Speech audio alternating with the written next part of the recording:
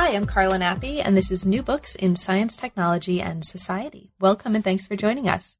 I just got off the Skype phone with James Strick to talk about his new book, Wilhelm Reich, Biologist. This came out in 2015 with Harvard University Press.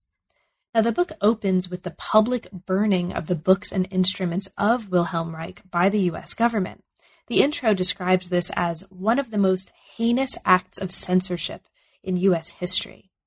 Now, what follows is an account of a fascinating scientist and individual that takes us into sexual revolutions, orgasms, cancer, lighting a bomb under the ass of science. That's a quotation from one of the private notebooks of the scientist that you'll hear us talking about in the moments to come. There's all kinds of amazing narrative elements to the story that Jim is giving us that makes the book accessible and readable and, frankly, exciting, whether you know something about science and the history of science, or whether you don't. You just really like a good book and a good story.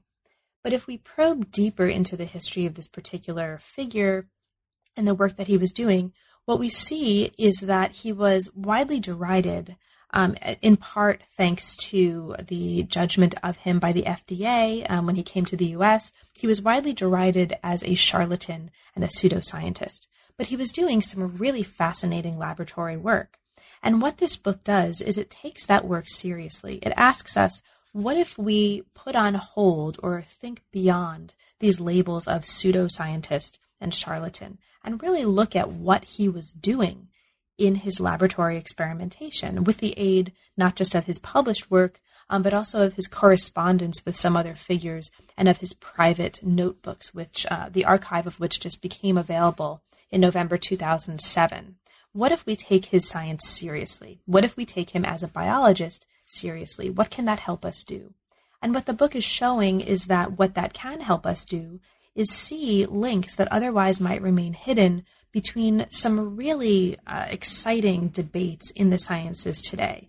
Arguments and research over the possibility of life on Mars, right? What does a signature of biological life look like, for example, in Martian meteorites or elsewhere? How do we identify that? What is life? But also connections that have recently been put forth between AIDS and syphilis, between cancer and viruses. There are all kinds of debates and ways that, in other words, current research and current experimentation in lots of different areas of the sciences links up in really interesting ways with the kinds of things that Reich was doing in his laboratory. So there are all kinds of implications for today, perhaps, and for the future that come from understanding and taking seriously what was actually happening in his laboratory and his laboratory notebooks. It's a fascinating story. It was great fun to talk with Jim about it, and I hope that you have a chance to get your hands on the book because there's so much that we didn't have a chance to talk about. It's just such a rich, very substantial, very substantive book, and we really just kind of dipped in and out today. But we did dip in and out of some pretty interesting moments, so I hope you enjoy. I hope you take away from this, the opportunity to see the book, and thank you, as ever, for your support of the channel and for listening. Enjoy. I'm here today to talk with James Strick about his new book, Wilhelm Reich, Biologist. Welcome to New Books in STS, Jim, and thanks very, very much for being with me today, for making time and for creating such an engaging book for us to talk about. Welcome. Thank you very much. So, Jim, let's start big. What brought you to work on the history of science? How did you come to the field? I was originally a biology major as an undergrad, and I think it was in my senior year as an undergrad that I came across a book called The Spontaneous Generation Controversy from Descartes to Oparin on the shelf of the university library. And I was really interested in microbiology, and spontaneous generation experiments had a long place in the history of microbiology. So I started reading this book, and I just sort of was astonished that you could make a living doing something like this, the history of science. And I've continued, actually, to be astonished by that the more I've gotten into it.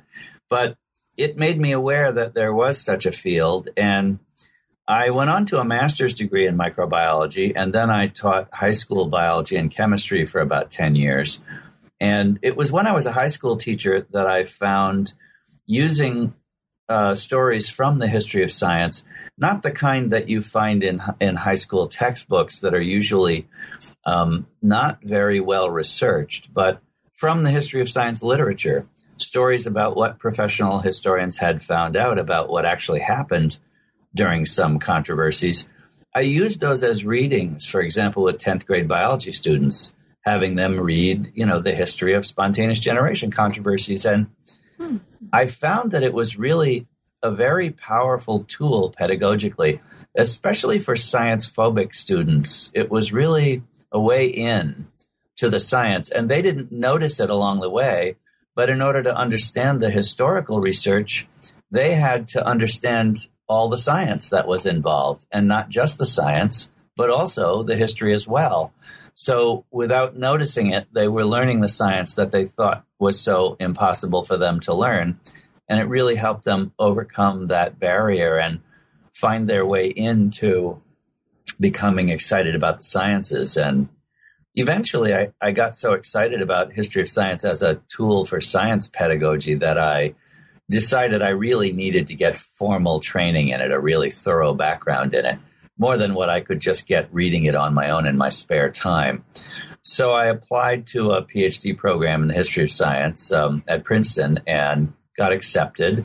The reason I applied there was because the author of one of the articles that I liked the most about the history of spontaneous generation controversy, Jerry Geeson, was working there. And I thought he would be a great person to work under. And he turned out to be, indeed, a really great person to work under on my dissertation. And then, of course, you finish a PhD and they say, well, why don't you try college teaching?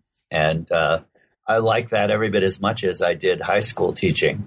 And you get time and support to do research as well, and your own writing. So that's sort of the short answer to how I became a professional historian of science. But I teach in a science department at Franklin and Marshall College, and probably half or more of the students in my classes end up being science students who, like me, didn't know there was such a thing as history of science until they heard about this course that they landed in. And so I'm still basically using it as much as a tool for science pedagogy as I am for teaching history or history of science in its own right.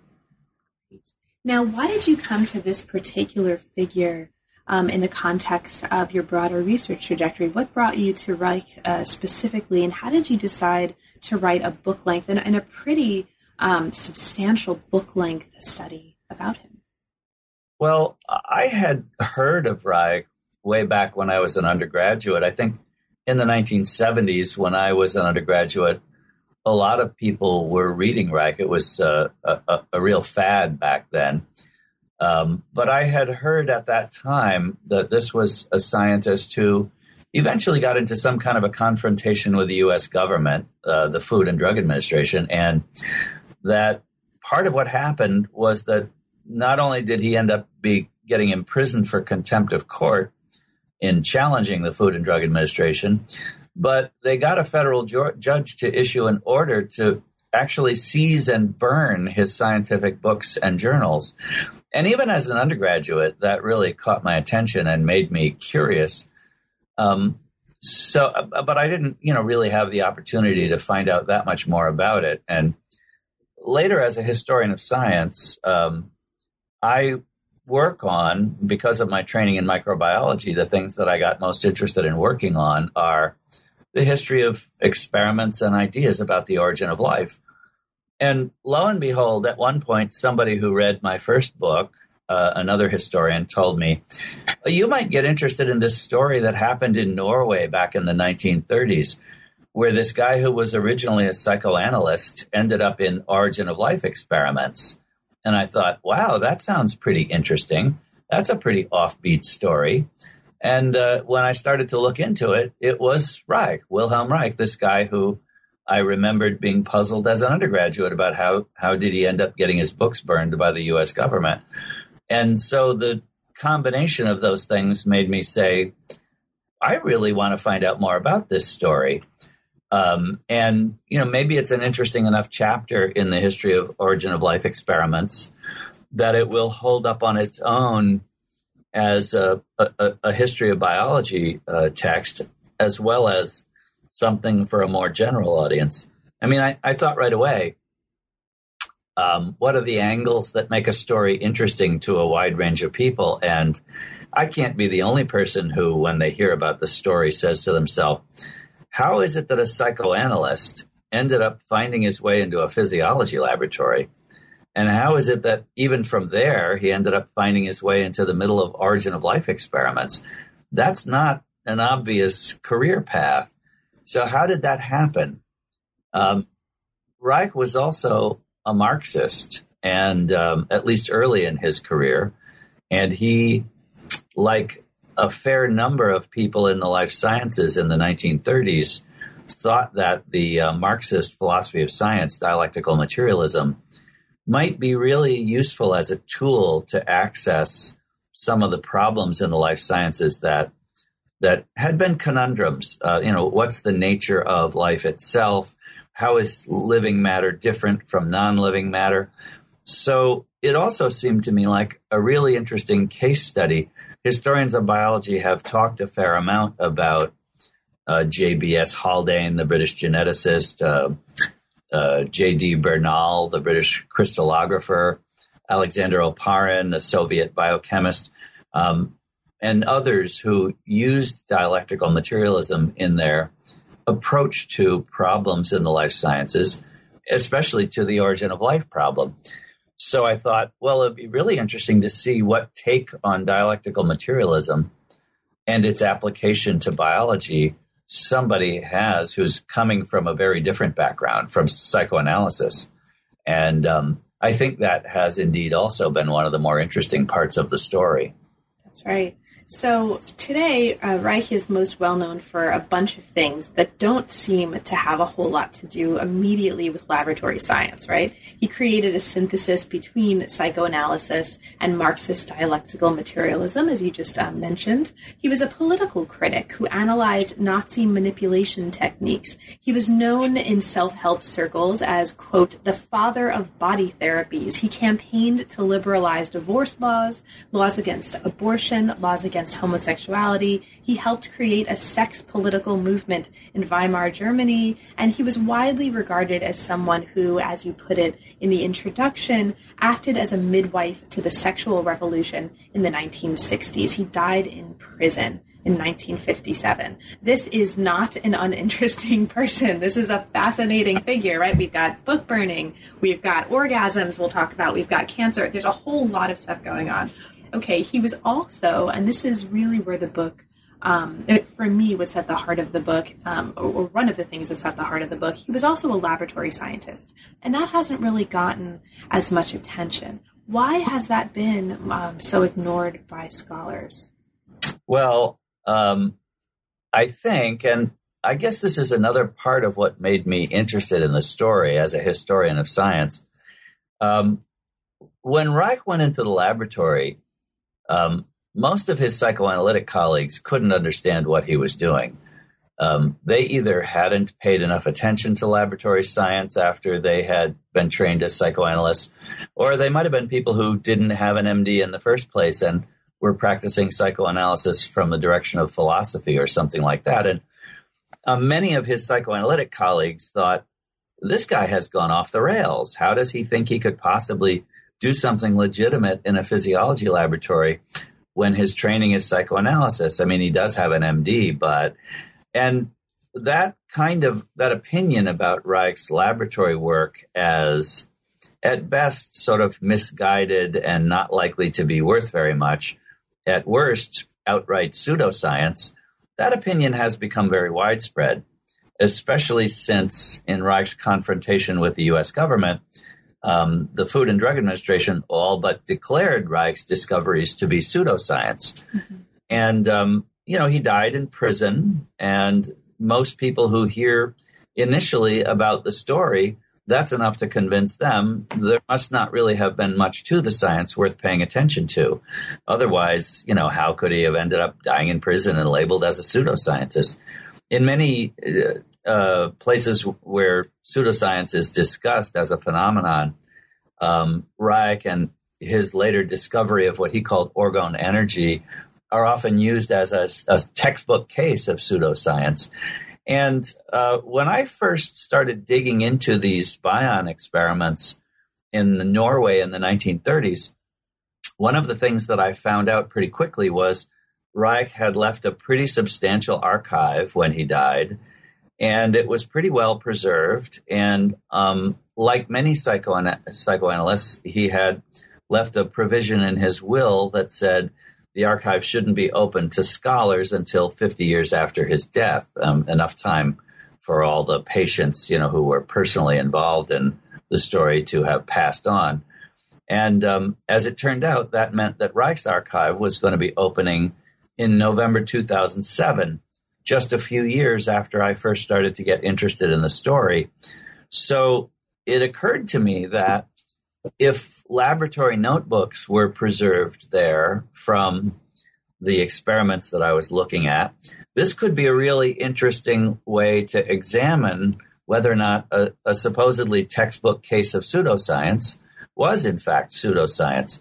If one could, if the laboratory notebooks had been preserved, you could look at what Reich was doing in the laboratory day by day and see whether or not things that are actually reported in there as having been measured, seen, discovered, correspond with what he later published and what was widely regarded as pseudoscience. And that made it interesting to me in a whole new light. It could be a use of laboratory notebooks to test whether or not a supposed textbook case of pseudoscience was. And to me, that's one of the most exciting things about the book, is that what I concluded is that whatever else this work is, it's not pseudoscience. Reich did see, it's clear he saw the things that he reported seeing.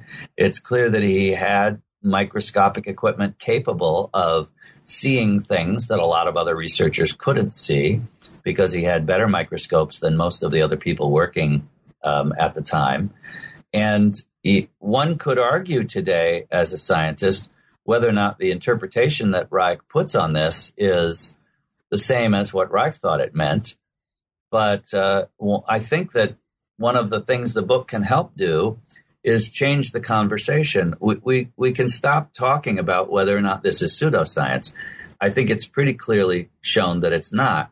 And now we can start asking, well, then what does it mean? Which might be a much more interesting and a more fruitful question. It's also the case that these experiments in microbiology are the very experiments where Reich discovered the thing he called orgone energy. Toward the very end of these experiments, it's one of the last thing that comes out of them. So, and his orgone energy discovery is the source of his conflict with the Food and Drug Administration later on. So if one wants to have any kind of an intelligent opinion about Reich's later work, and especially the work that got him into conflict with the U.S. government and got him into prison and got his books burned, well, this story is pretty foundational to that, because if you're trying to make up your mind about whether there's anything meaningful to Reich's discovery of orgone energy, these are the very experiments where that discovery originated. And you might certainly want to take a close look at them if you're trying to think of whether orgone energy could have anything about it that's valid. Now, to get to orgone energy eventually, we first have to start with orgasms, another or, right? But a very different kind of a word. Not coincidental either. Right.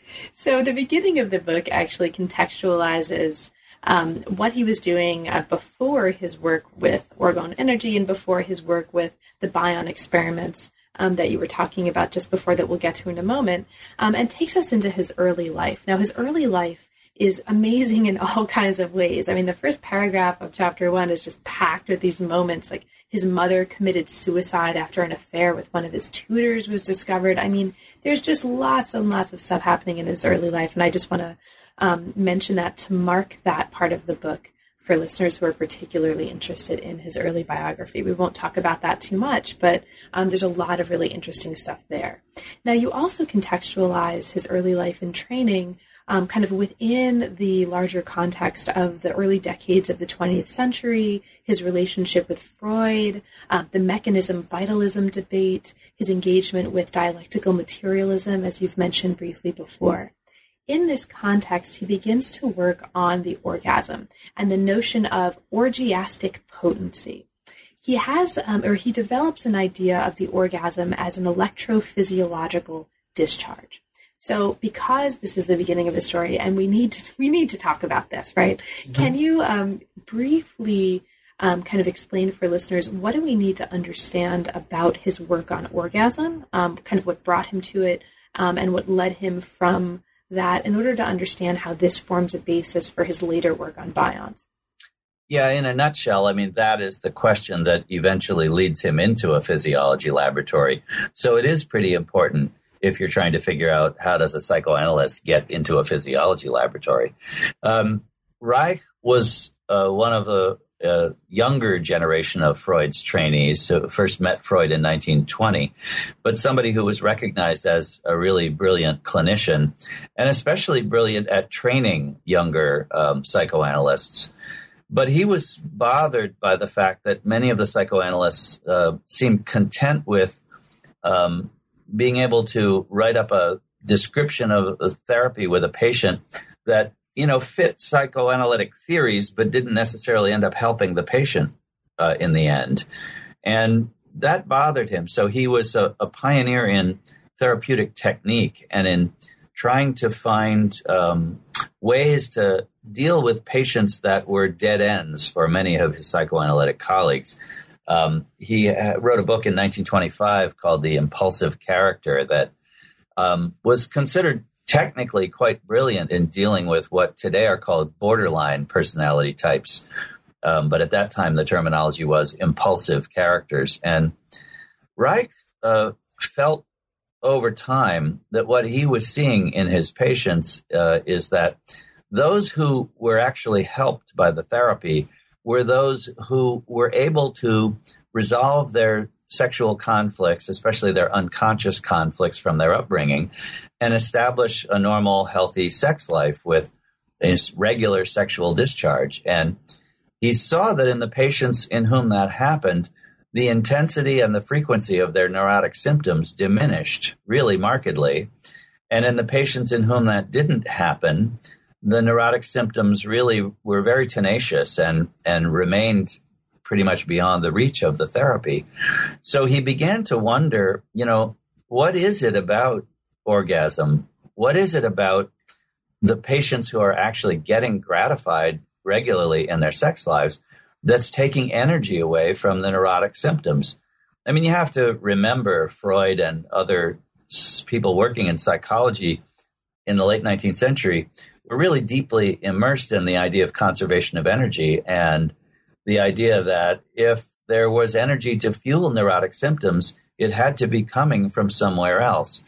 So it's something that Freud wrote about in his earlier writings, and he coined the idea of libido as a real physical something that was involved in conservation of energy. Somehow libido could be expressed either in healthy sexuality in Freud's theory, or if it was not and it was dammed up, like a stream that was dammed up, it would overflow the banks and run off in other channels, which Freud thought of as analogous to neurotic symptoms.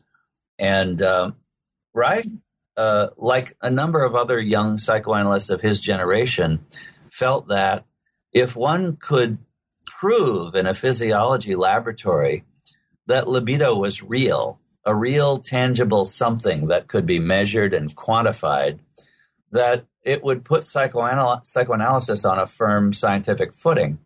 And that if nobody ever bothered to try to go into a physiology laboratory and demonstrate that libido was real, a tangible physical something that could be measured quantitatively, then the rest of science was probably always going to consider psychoanalysis just armchair speculating, not a real science. So eventually he began to read pretty widely in the physiological literature, trying to wrap his head around how would you design an experiment like this if you could ever get access to a physiology laboratory. the equipment and the time, etc. And sooner or later, you could see him working in his theoretical writings toward an understanding of, well, how would we try to understand what libido is physically? And Freud had kind of two main hypotheses about libido. One, that it might be some kind of a chemical substance, maybe similar to the sex hormones that researchers were really first characterizing in detail in the 1920s. And maybe it built up in a concentrated way in the genitals during sexual excitation and dissipated or somehow was chemically transformed into something else when gratification happened. Or maybe in other passages, Freud describes libido as analogous to an electrical charge spread out over the surface of the body. So he thought it, in some places, that it might be an electric phenomenon, bioelectricity in some manifestation. And Reich reads the literature pretty widely in these two different areas of research, trying to figure out which would plausibly make the most sense to try experimenting on first. And he concludes, for a number of reasons, that bioelectricity seems like a more promising possibility, and that is the kind of experiment he'll try to design first. And from the literature on what's available about bioelectricity in different emotional states, he concludes that measuring the voltage at the surface of the skin in different emotional states, including sexual arousal, would be a good way to demonstrate whether or not there is some tangible physical kind of energy that's actually changing in quantity during different emotional states. And unlike other researchers before him who were interested in changes in electrical potential at the skin surface, Reich was especially interested in the skin surface of, the hands, the arms, the body generally, compared to the skin surface of the erogenous zones in particular, because he thought if libido was indeed some kind of bioelectrical phenomenon, that's where you would see much larger swings in the charge at the surface than you would perhaps see on other ordinary areas of the body. He was offered a laboratory at the University of Oslo, the capital of Norway, by a psychology professor there, Harald Scheldrup, in 1934. And Reich, having had to flee Germany when the Nazis took power in 1933, was looking for a possible permanent home for his work, but was really looking especially for a place where he might be able to find access to laboratory facilities to carry out these experiments that he had been envisioning. So this seemed like a golden opportunity to him. And he, in the fall of 1934, moved to Oslo and began to work on designing the equipment that would be needed for these kind of experiments. They were conducted at the university over 1935 and early 1936. And most of what Reich expected was validated by the experiments. That is that in states of sexual arousal, there was a tremendous increase in the voltage at the skin surface of the erogenous zones, far more so than at the skin surface of any other part of the body, which remained more or less constant during different emotional states. But then in sexual gratification, there was a equally great discharge in the amount of bioelectric potential at the surface of the skin. And it led Reich to believe that psychoanalysis really did have a future in laboratory science, and that most of Freud's libido theory could be validated in a physiology laboratory. And Chapter 2 takes us into kind of the details of what he calls bions and bion experiments. Now, he thought, he's making films, there's a bion cookbook that's full of recipes here. He thought he was creating structures that were some kind of transitional stage between the living and the non-living. And this notion of bions becomes really important. Now, in his private diary from December 1936, he talks about these experiments in very evocative terms. And you quote this in chapter 2. He says, "Life must have a father and mother. Science, I'm going to plant a bomb under its ass." Right? Science, I'm going to plant a bomb under its ass. Okay, so this is one of, I imagine, the more evocative moments from his private notebooks. And you talk early in the book about your own work with Jerry Geeson, who you've mentioned, who I worked with actually also when I was at Princeton, who had been working on his own book on Pasteur's lab notebooks, Geeson's book was very much about private science and public science, what was happening in the private notebooks versus what was happening in the published science, and there's a distinction there in the case of Pasteur. You tell us early on in the book that in this case, there's not so much of a distinction in the science between what he was recording privately in his lab notebooks and what was published. But at the same time, there are ostensibly more moments like this that are kind of exciting and evocative for you as a researcher as you worked through these notebooks. So in addition to lighting a fire under the ass of science in the context of these bion experiments, are there any other moments that you immediately recall from these notebooks that you were particularly struck by and that you found particularly inspiring in the course of this research? It is really exciting when you're doing archival research to find passages like that. Obviously, that's not a quote that would ever find its way into a published work. That's too bad, right? But, when you see the handwriting in a laboratory notebook entry start to get very excited and, much larger, and maybe he'll even switch to red and underline things and exclamation points in the margin, it makes the work exciting and interesting, partly because you begin to get a sense of the scientist as a person and why it is that they care deeply about the things that they're involved in. And, in scientific discourse, they would obviously present rather dry and rational arguments in their published work to try to rebut some of the things that their critics are saying about their work. And here in a private diary, you find a little bit more about, how they actually feel inside about it, science. How stuck up and ridiculous it is to think that life must always have a father and a mother. It's an interesting thing about being a historian of science, and especially about archival research. But there were many passages like this.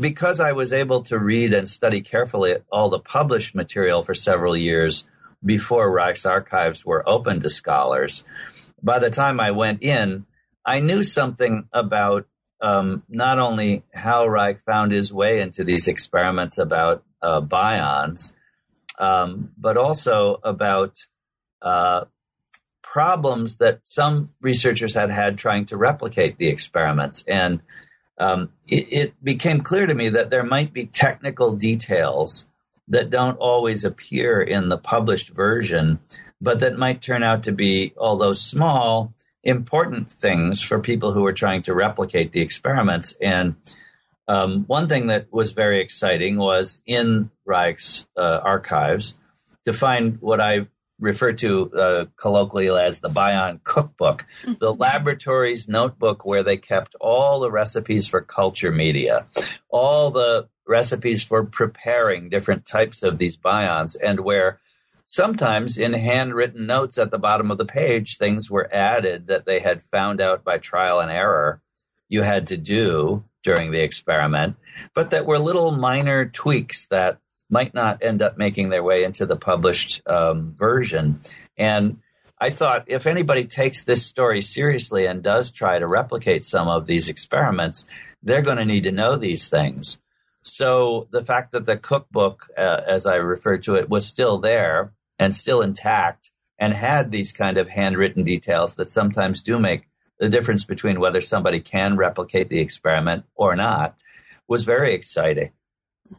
It might be worth stopping for a minute to just say a word or two about what Reich meant when he called these bion experiments and what he means by a bion. Yes, thank you. He started in the physiology experiments about sexuality. one of the things he asked himself after those experiments is, I wonder if the thing I'm discovering here is true about all living things, or at least, more primitive living things, a lot less complicated than a human being. I wonder if, for example, this kind of movement of bioelectrical energy out to the periphery during states of pleasure, excitation, and withdrawal of the energy into the core of the organism, does that apply to much simpler organisms, jellyfish, or maybe even amoeba? And it was because he was working microscopically with amoebas and trying to find whether or not his orgasm formula, as he called it, applied to microorganisms as well as to more complex multicellular organisms. That's what eventually got him working with microscopes. And it was trying to recreate cultures of amoebas that made him dissatisfied with the traditional explanation of how the amoebas got into the culture, and made him start to study it in much more detail to understand, is that actually where they're coming from? When he asked the assistant at the Botanical Institute at the university in Oslo for cultures of amoebas and how to make his own, they said, well, you just soak hay or grass in water for 10 days or 2 weeks, and by the end of that time, you'll find the culture full of amoebas. And he said, well, how does that happen? And they said, well, of course, the spores of amoebas fall in there from the air, or perhaps are already on the dead grass when you put it in the water. And as they swell up with water over time, soaking in the water, they sprout and grow into amoebas. And they start feeding on the disintegrating grass tissue. And Reich says, for reasons he wasn't really certain about, he found that hard to believe. And so he decided to just watch the grass under the microscope for a long time as it swelled up and began to disintegrate, and waited to see whether he could see any of these spores hatch into amoebas. And since this took 10 days or 2 weeks, eventually he realized he would have to use time-lapse filming through the microscope, because he couldn't sit there, even if he switched off with assistants for several days when people needed to sleep. He couldn't sit there day after day, hour after hour for 2 straight weeks. But it occurred to him that if he could do time-lapse filming through the microscope, that would certainly see if some amoeba had hatched out of some spore that wasn't at first visible over time. And what he saw instead was rather surprising and quite at odds with most biological theory. He saw as the grass disintegrated and broke down in the water, at first inside the grass, you saw these tiny round vesicles form, little sac-like structures about the size of a bacterium, like 1, 2, 3 micrometers in diameter, and that they gradually themselves swelled up with fluid, and sometimes clumps of them would even form on the disintegrating edge of the grass blade. And these little structures that were forming, he later called bions, these little vesicles about the size of bacteria. But over time, he saw that a clump of these things on the edge of a disintegrating grass blade would have a membrane form around it and would eventually break off and start floating around in the fluid, and took on a lot of internal motility of its own. And after a few days, one of these things that had been a clump of bions on the edge of the grass blade, starting to swim around in the fluid, began to look indistinguishable from the amoebas that he had been given in the culture. And he thought, this is really extraordinary. Have I stumbled onto here something that modern biology says isn't even possible? That somehow from disintegrating non-living material, new living things could form? And he begins to try to institute control experiments to really exclude the possibility that what he sees swimming around in there could possibly have come from just germs in the air getting into the solution. The time-lapse filming in the amoeba experiment makes it pretty clear that what later looks like an amoeba did not sprout from some kind of spore, but instead formed in this slow, stepwise process from a heap of these vesicles breaking itself free from the disintegrating grass tissue. In other experiments, he tries to make bions synthetically. There's a tradition of experiments at this time, often referred to as cell model experiments, where people put together combinations of different biochemicals that they think might be necessary ingredients to make a very simple living system, and see whether they can create things that have some of the characteristics of a very simple living cell. And when Reich tries to make that bions this way, he finds certain combinations of chemicals will produce these kind of structures, and that they have an awful lot of lifelike properties.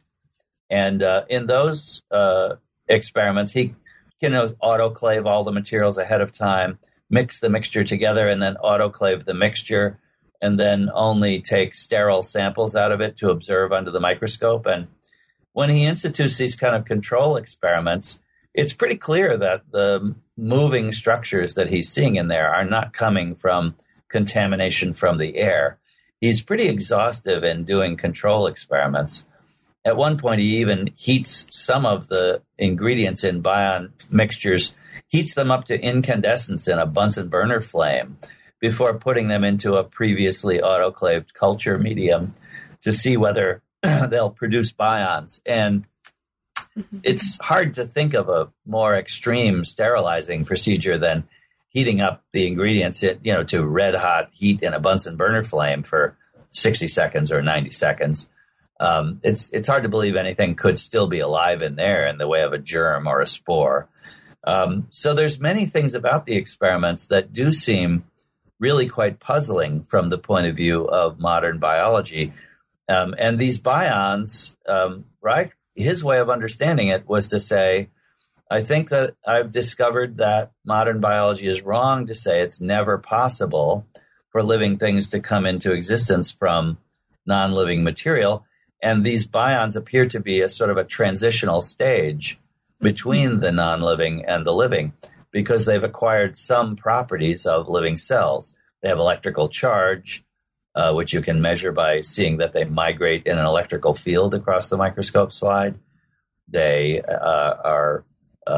they have internal motility of their own, not just sort of random Brownian movement bombarding them from without, but an internal motility of their own, including an internal pulsatory movement.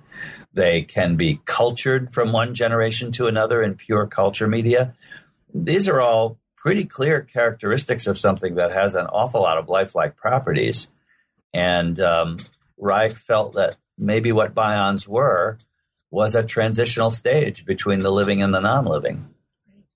Now, you've mentioned his work with microscopy, right? And his work on the bions being shaped by what he was actually seeing in the microscope. And this actually brings us to another really important theme here. So later on in the book, and there's so much of the book, right, that we won't have a chance to get to in detail, but there's a whole chapter on what are called SAPA bions. These are bions that he thought emitted radiation.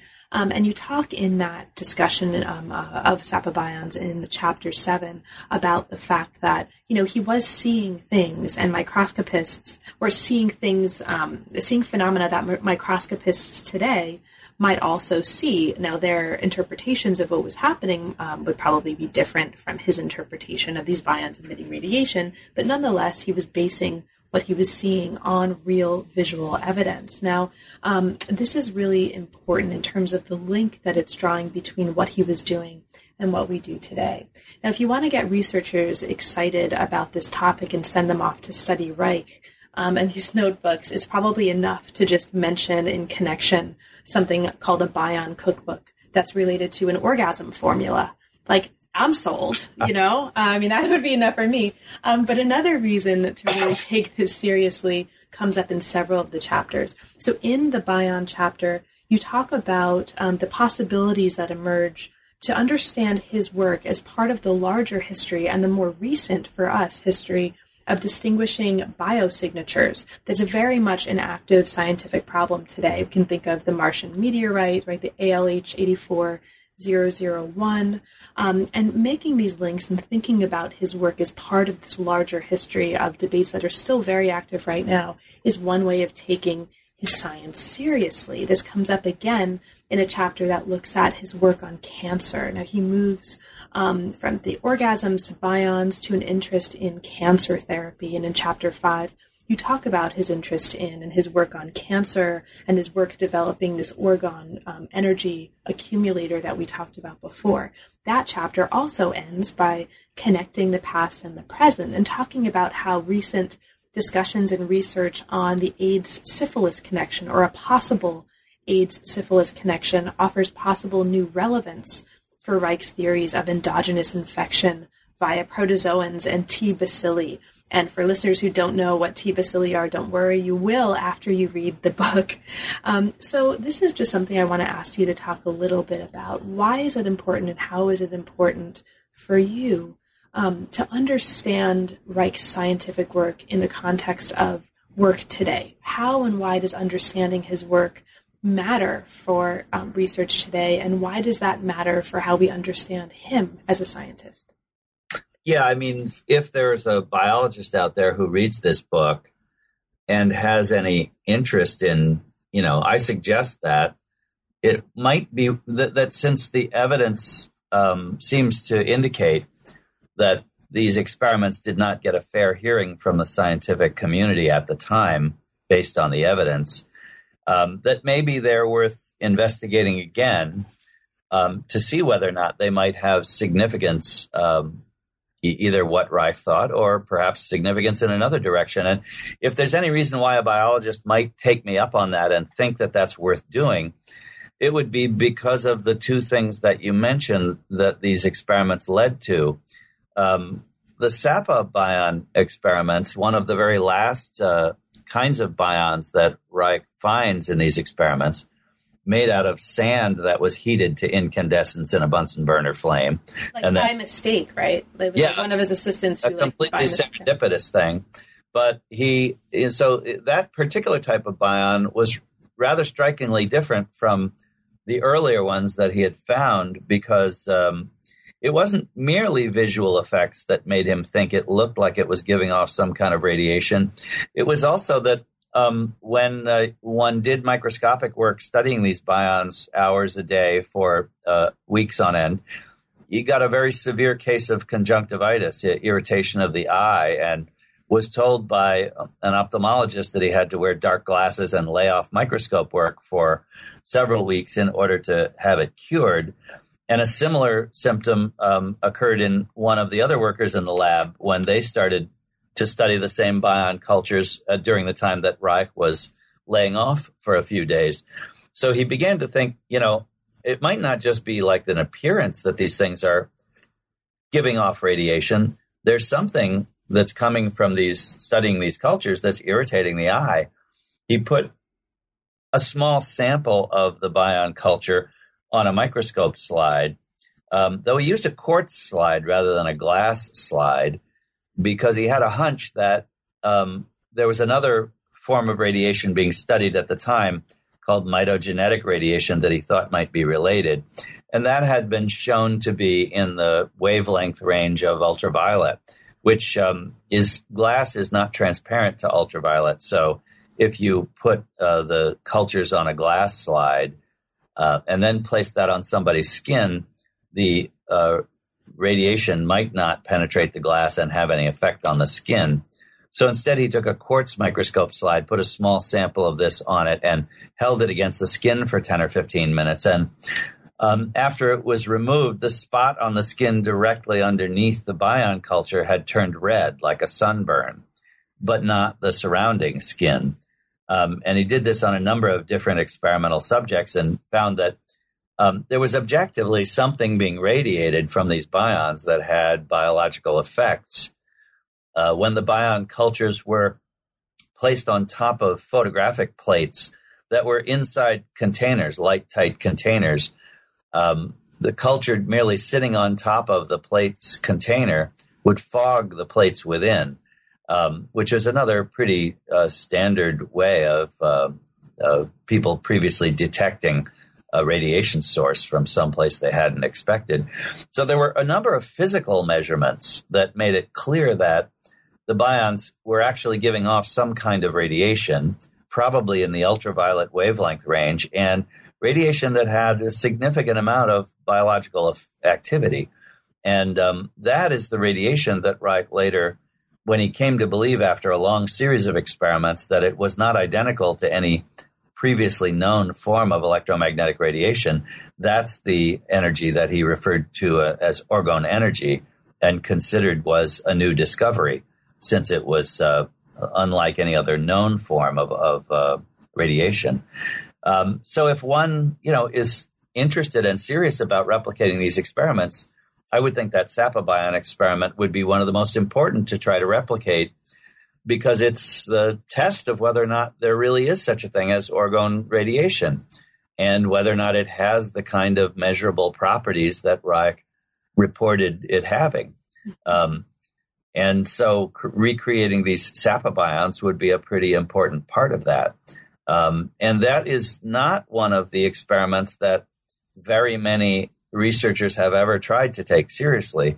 The vast majority of researchers would never take this up in the first place because they've already learned from the beginning that it was pseudoscience and not worth wasting their time on.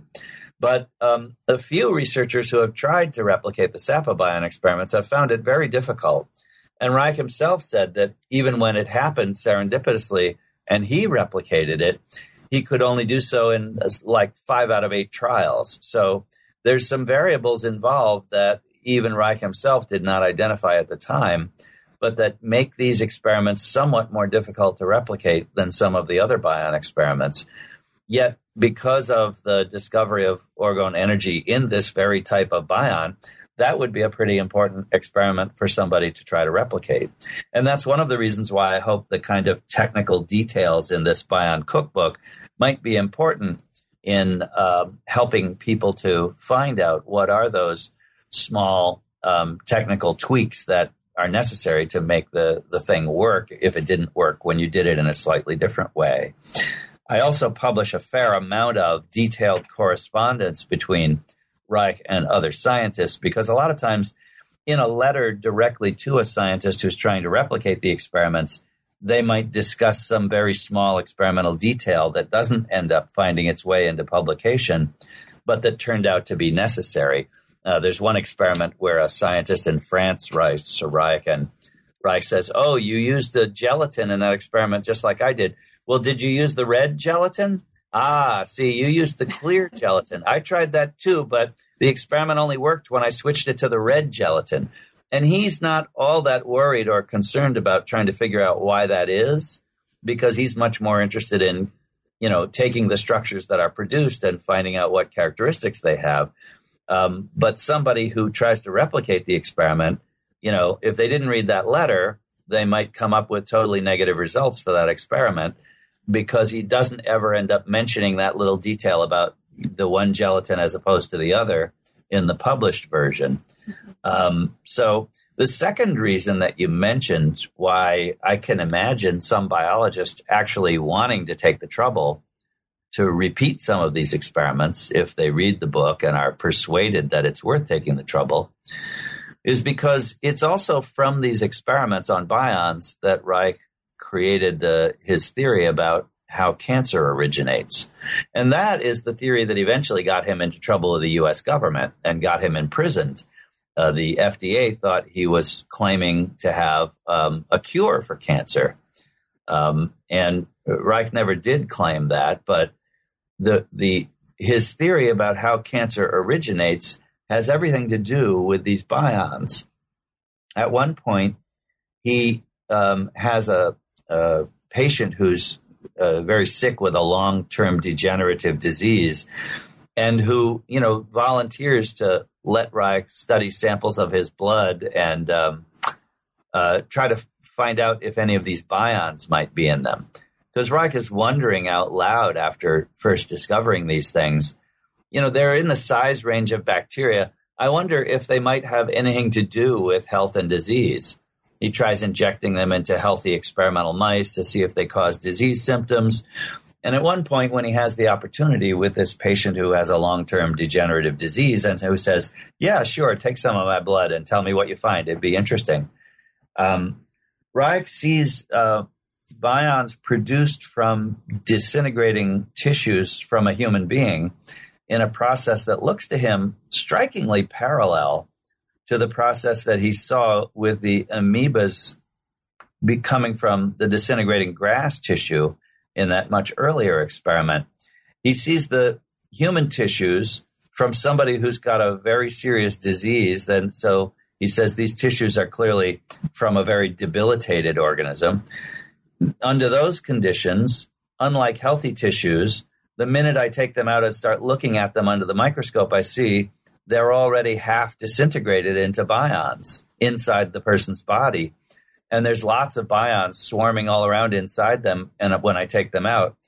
And as he watches these over time, something very similar happens to what happened in the plant tissue. Some of the bions clump together, a membrane forms around them, and they swim off in the solution as a free-living protozoan. But Reich notices that they look exactly like cancer cells if you look at the tissue from a live cancer patient in the living state. If you stain it and fix it, it drastically changes the shape and the appearance of the cells, and they don't look like what you see in this preparation that formed from bions. But Reich has also looked at live tissue from cancer patients and seen what live cancer cells look like. And he's struck by how similarly they look to amoebas, and how the cells that are formed and swimming around inside the under the microscope field from this patient of his look very, very similar to cancer cells. So he formulates a hypothesis that cancer inside the body is a long-term degenerative process that's comparable to a grass blade dying and disintegrating into bions, and that cancer cells are analogous to the amoebas that are produced from disintegrating plant tissue, and that that process might be a key to the understanding of where cancer cells originally come from. Obviously quite different from the mainstream biological notion that what makes cancer cells originate is some kind of a mutation in an otherwise normal body cell that makes it start to replicate out of control. But Reich thinks he sees, the evidence from living tissues right before his eyes that, in fact, there might be some different process by which cancer cells originate. And he begins to wonder, well, what is it about the debilitation of the tissues that would lead it to disintegrate into bions and then the bions to clump together to form protozoal cancer cells? So if there's anything to Reich's bion experiments, one of the reasons why somebody might want to pursue them is to find out whether Reich's theory of cancer might have any substance to it or not. If it did, it would suggest dramatically different kinds of interventions to prevent cancer than current cancer therapies do, which focus mostly on trying to deal with a tumor after it's already formed. So, Jim, if you can believe it, we are almost at the conclusion of our hour. Now, there is a ton of material that the book really beautifully gets into that we don't have a chance to talk about. This includes much more detailed work on his theory of cancer. You talk about oppositions to his experiments and sort of attacks on his work in the press, and you talk about the potential financial bases of this opposition to his work. And so there's a lot of work that the book does to complicate and to really push back against this idea of Reich as a pseudoscientist or as a charlatan, and you're really contextualizing this socially, scientifically, politically, historically, in all kinds of ways that listeners will find gone into in great detail in the chapters. There's also a whole epilogue that takes precisely the kinds of issues that you were just talking about and extends it out into considering some recent experimental work that's actually related to Reich's research on bions and sort of the ways that some of these ideas are actually playing out in experimental science right now. So given all of that, and given the fact that there's, again, a ton of stuff in here that's awaiting the eager reader, so I hope listeners will go to the book directly and find that. Is there anything in particular that we didn't have a chance to talk about, but that you'd like to mention for listeners, and perhaps especially for listeners who haven't yet had a chance to become readers? Well, if you're interested in scientists and how they think, and especially if you're interested in the kinds of scientists who we end up calling, paradigm-changing scientists, this is a really interesting story to me as a candidate for that possibility. Reich is somebody who clearly has very different ideas from the mainstream ideas in the life sciences, but I think I've shown in the book pretty convincingly that it's not because he doesn't understand the mainstream ideas in the life sciences, as most people think about Reich and his laboratory work. So, if you're interested in the kind of scientists who are able to cross a lot of disciplinary boundaries and move into new fields and see phenomena in an entirely new way, I think this is Reich's story, and particularly his view in these experiments of things like cancer and of the origin of life, are interesting candidates to consider as sort of paradigm-changing science. And I talk at a great deal of length, and I give a lot of Reich's correspondence with other scientists, trying to help the reader understand what kind of a person is it that is capable of this kind of thing. Many scientists, I suspect, will read these experiments and think, this guy is just arrogant. I mean, it's unbelievably arrogant to think that even if you've got a medical degree, you can cross from psychoanalysis into physiology and do anything meaningful in the way of new research. I mean, you really have to be a trained physiologist to do anything in physiology. Or later, you really have to be a trained microbiologist to do anything meaningful in origin of life research. And obviously, that's not always been true about some of the scientists who we consider to be the real paradigm-changing scientists.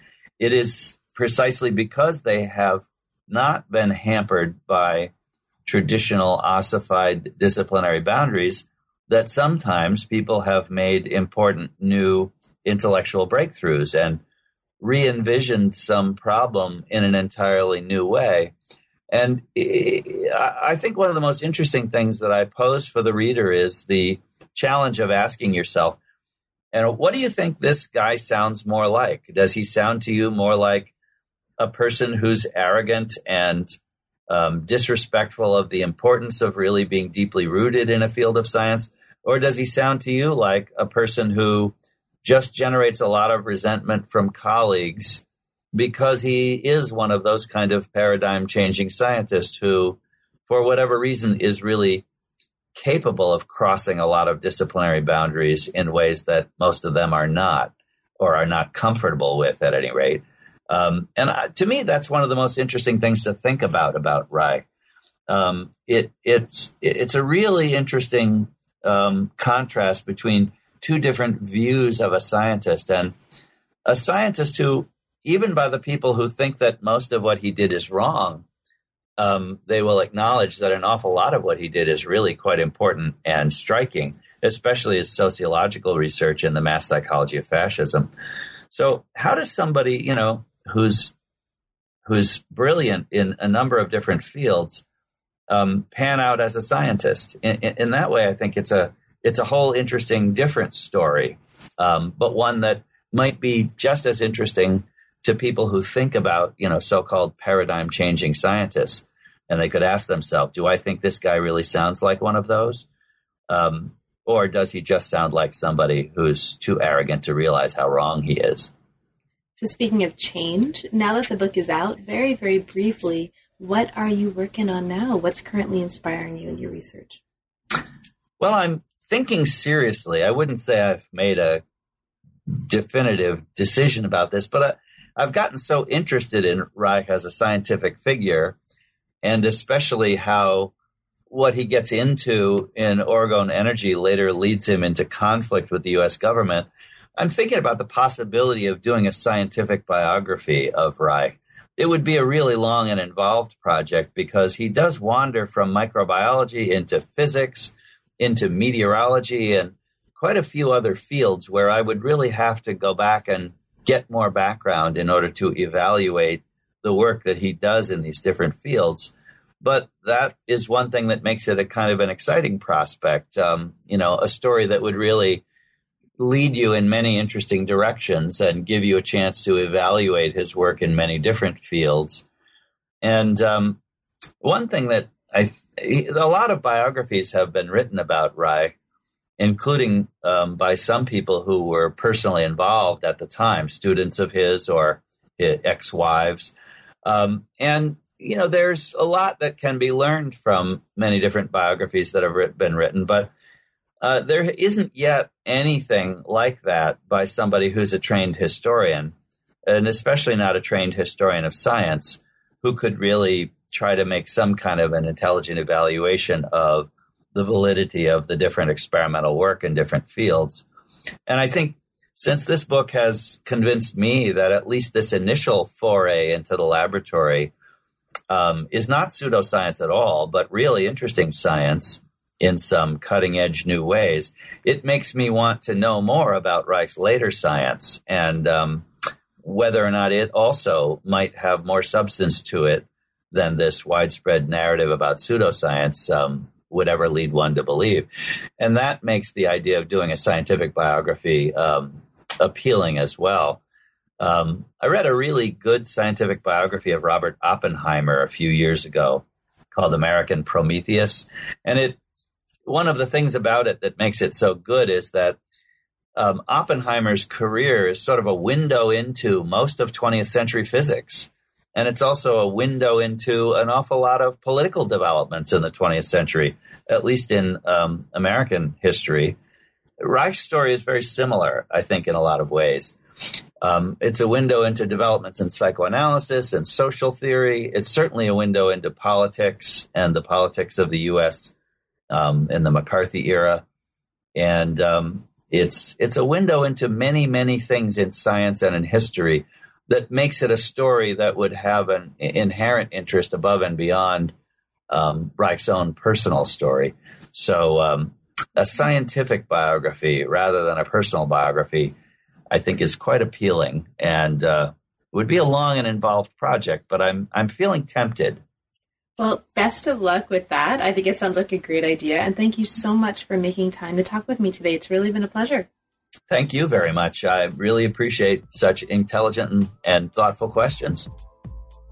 You've been listening to New Books in Science, Technology, and Society. Thanks very much for joining us, and we'll see you next time.